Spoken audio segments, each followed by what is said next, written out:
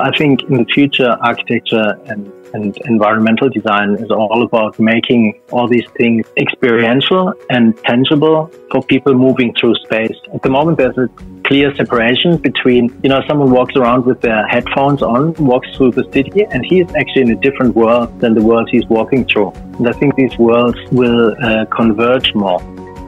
The Business of Architecture and Design is brought to you by Content Brains and presented by Architectural Review magazine and Australian Design Review. Welcome back for episode 2. Chris Bosse and Vince Frost continue their conversation. Today they will give us insight into Vince's early days with Pentagram, the correlation between language and communication, and the evolution of technology.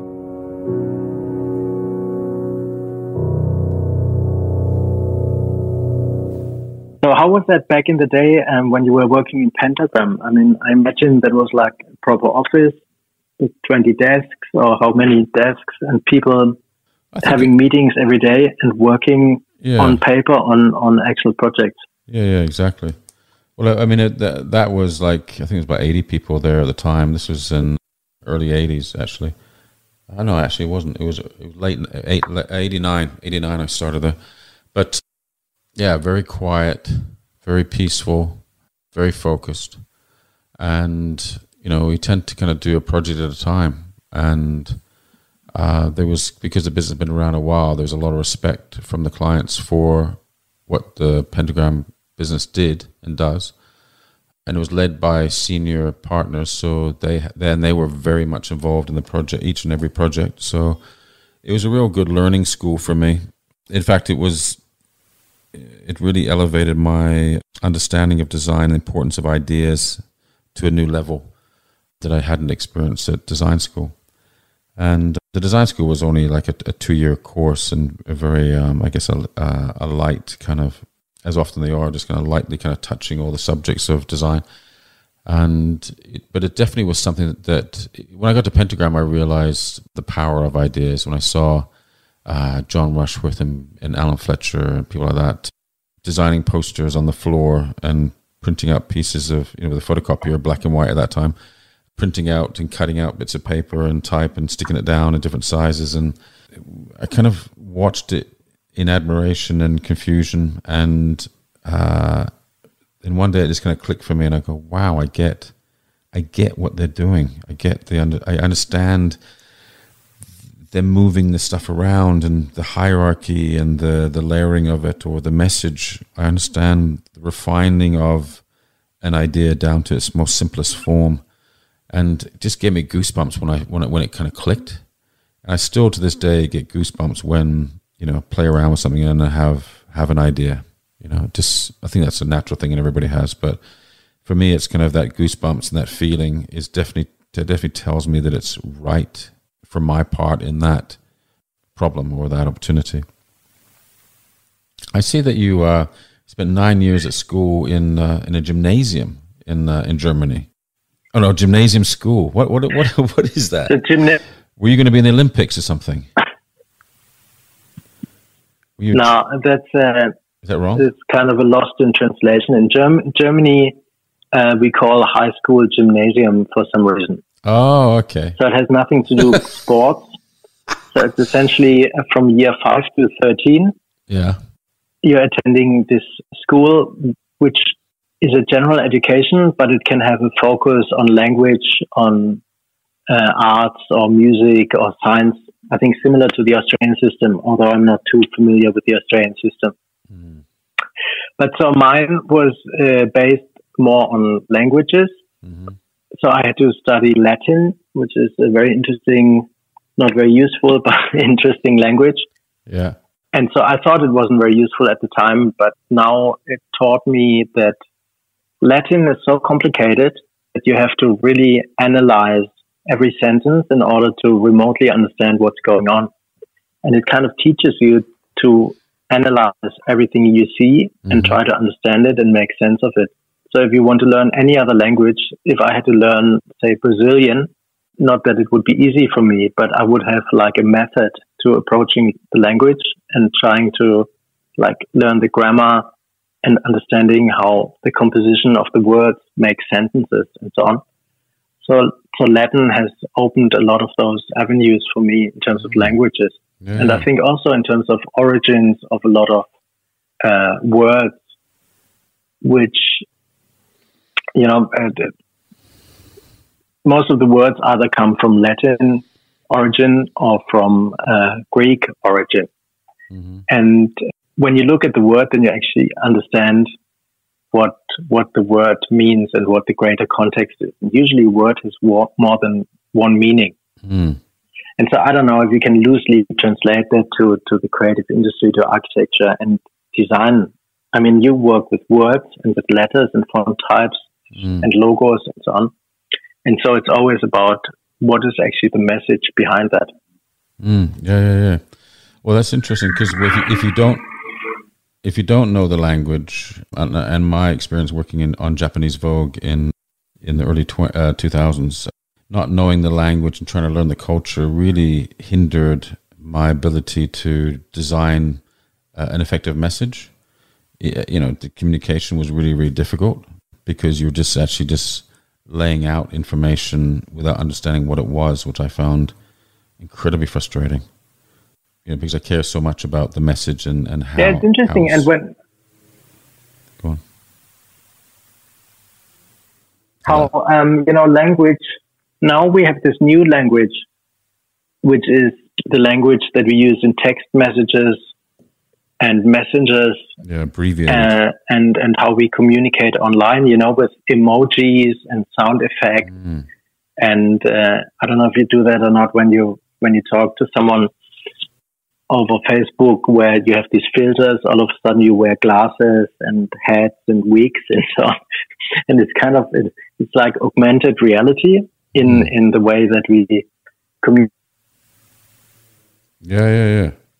And that messaging then also comes into the real world, right? Where all of a sudden, I'm sure like half of your advertising campaigns are somehow related to the digital world at the same time and have hashtags and have speech bubbles and have emoticons and so on integrated.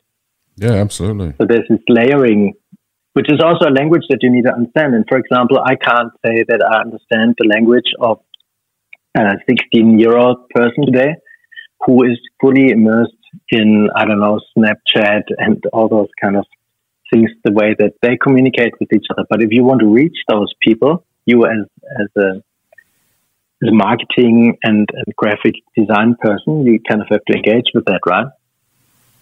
Yeah, absolutely. Well, I think because also it depends on the audience too, because the audience, if a younger audience, of course, is very au fait with that short form way of communicating. But if it's someone who's older, there's just nuances.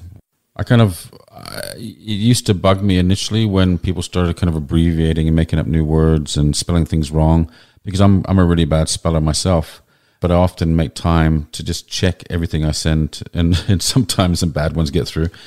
But I don't know, maybe because I care about getting it right. And obviously, when you're in publishing and things like that, when we're doing designs, when we're putting communication together, we need to check again to ensure that nothing has gone wrong or nothing has been misspelled or gaps or. Do you know what I mean? I mean, all that was a real skill in itself, proofreading. I mean, the augmented component of that. So you write good morning, but good morning comes with a smiley and a heart and a gif of a cat falling off a table. So it's all this added content and emotion to a simple message such as good morning. Mm. And in architecture, we kind of experience augmented realities, essentially, where you move through the city or through an urban or even a landscape or rural environment, but it's rich with information. And so far, the information was like a street sign or a traffic light or something painted on the ground. Mm-hmm. But it's increasingly digital and immersive through digital signage, kind of changing content projections, LED screens, etc. And we think in the future this will be holograms, that will be projections on your lens, onto your glasses, augmented content through your earphones and so on. So you're kind of walking or moving through an augmented world. Yep, totally agree. And it's kind of the feeling that you get already when you walk through Times Square or Shinjuku or something. Yep. Where everything is happening in real time around you. And it is happening in real time around you, just usually it's not visible. And so I think in the future, architecture and environmental design is all about making all these things experiential and tangible for people moving through space. At the moment, there's a clear separation between, someone walks around with their headphones on, walks through the city, and he is actually in a different world than the world he's walking through. Yep. And I think these worlds will converge more. Totally agree. And definitely we've found over the years we've been pushing for more of that because we can see the technology and the potential to do that, to integrate that into the environment. But, for a long, long time, you just get huge resistance from the clients because they're not necessarily up to speed with that, or they see that as another cost that they'll have no budget for. I think it's changing. It's changing that there are the odd project that comes through that allows us to do that, which is exciting. But still, even those I feel like are being held back from what they could be. And in a way that's holding back how people experience our cities in a more fluid and integrated way. Creator of the Business of Architecture and Design podcast, blogs, conferences and videos, Content Brains can assist you with all of your content needs. We will work with you to develop content that inspires, educates and connects. For more information, visit the episode notes in this podcast for a link to our website. Yeah, transportation is another topic that is related to that. I just saw a bus driving past. Buses are great, but they're not exactly the latest technology. No. Sydney just built this amazing tram, which wasn't exactly cheap. Didn't exactly go seamlessly during construction. So it took like years, essentially. It was very expensive. And now you have 2 tram lines that are half the speed of the bus line that goes the same way. Yep. And while tram and public transport is very commendable, and I actually love it because it's a thing that I grew up with in Germany, it's not exactly latest technology. No. So I think in the future, how will we move through the city? Do we have to each own our own vehicles?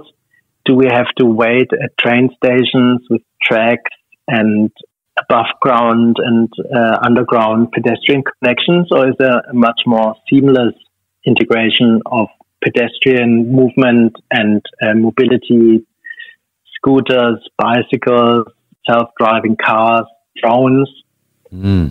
All those things, I think, will completely transform the way we live. When you think about drones, the word drone is now a word like any other word.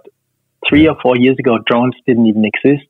I know. So you had to, if you wanted to do a film shoot from the air, you had to hire a helicopter. Yep. At great incredible expenses. Yeah. Yep. And now you go to any surveyor and he says, yeah, we just sent the drone up and we give you the view from 80 meters from your new residential development. So everything is becoming incredibly accessible in that sense. And so the drone can take photos. The drone can transport food to isolated people. It can, it can probably deliver corona test kits to people who shouldn't leave the house. The drones can be big enough to move ambulances around or hospital beds, all those kind of things. And 10 years ago or 20 years ago, that was all science fiction. But now it's all technologies on the cusp of implementation.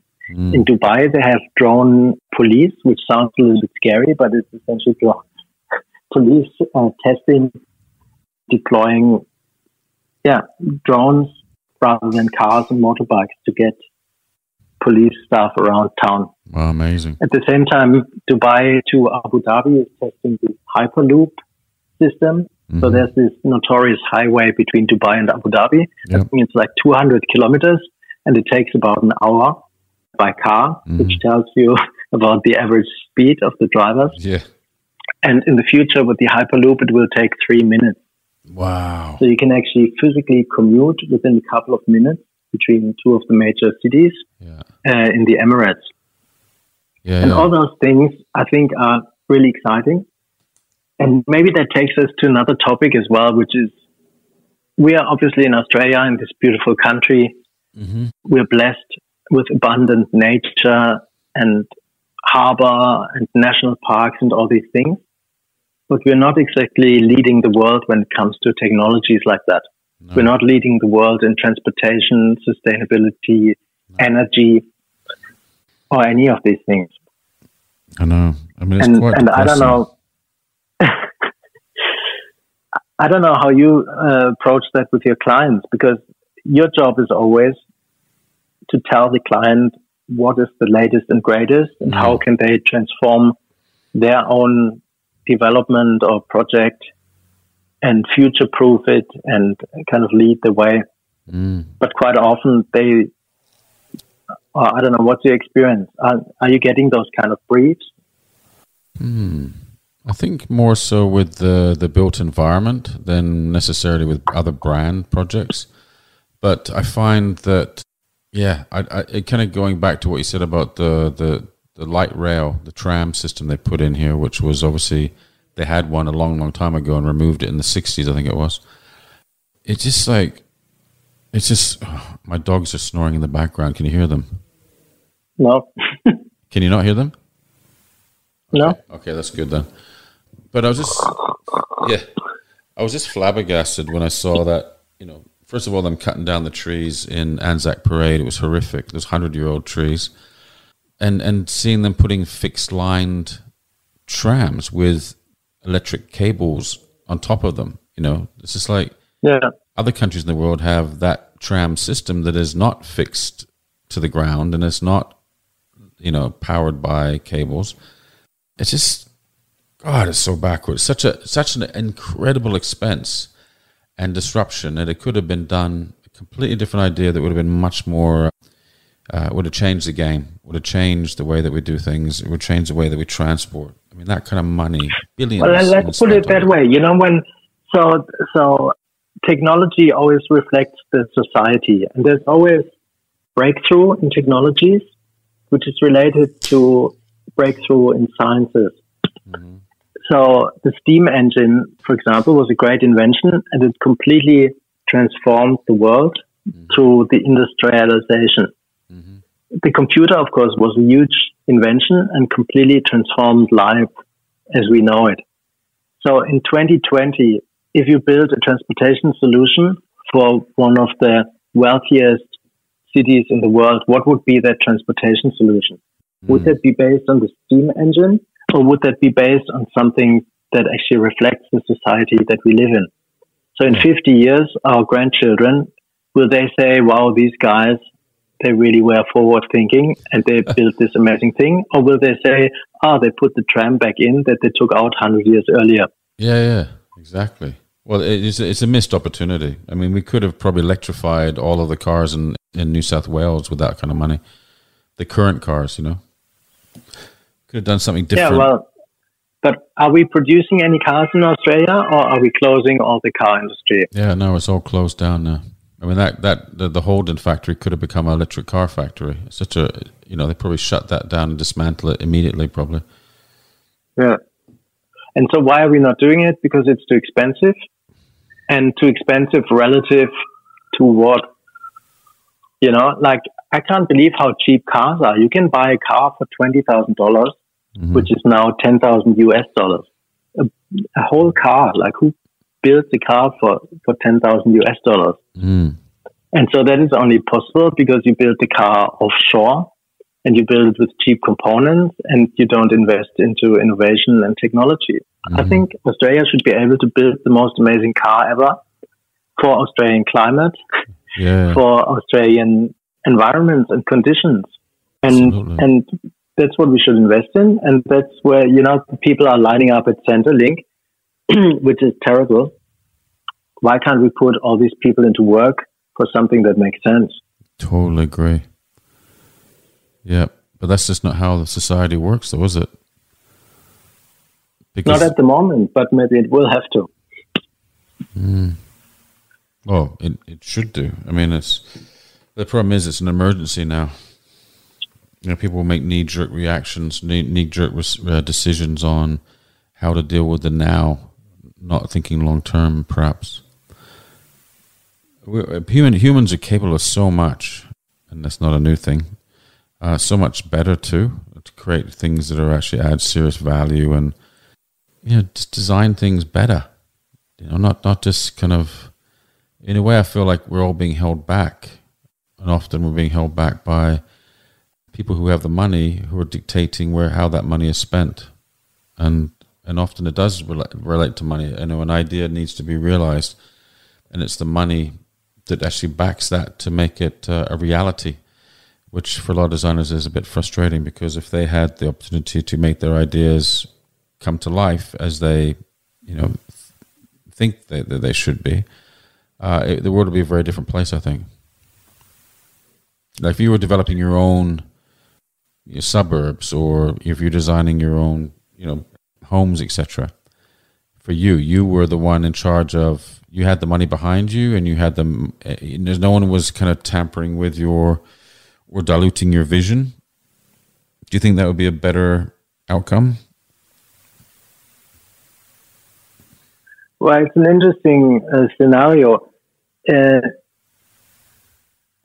If you become your own client, all the projects that I did for myself, I enjoy it very much, which is usually like small houses or terrace house extensions and so on. Mm-hmm. But what I enjoyed is having the control creatively, but also over the budget, over the timeline. And I have to make that decision. Do I want to buy this amazing, Ross Lovegrove or Karim Rashid light? Do I want to build a light myself? Do I want to buy a knockoff? Or do I want to put a random light in there? And then I would always decide for quality, for creativity, and for something that I can put my name behind, that I can be proud of, and that tells the story. You can't necessarily translate that always into larger developments, I guess. But you would wish that you can work with partners, financial partners and development partners who share that sort of vision, where it's not about short-term profit, but about long-term sustainability of the idea, of the place, of the substance. Mm-hmm. And we quite often find that internationally, the kind of clients that come to us are the ones that are looking for something different, authentic, creative, and usually out-of-the-box kind of thinkers. Mm-hmm. And that is one of the reasons why we work very internationally.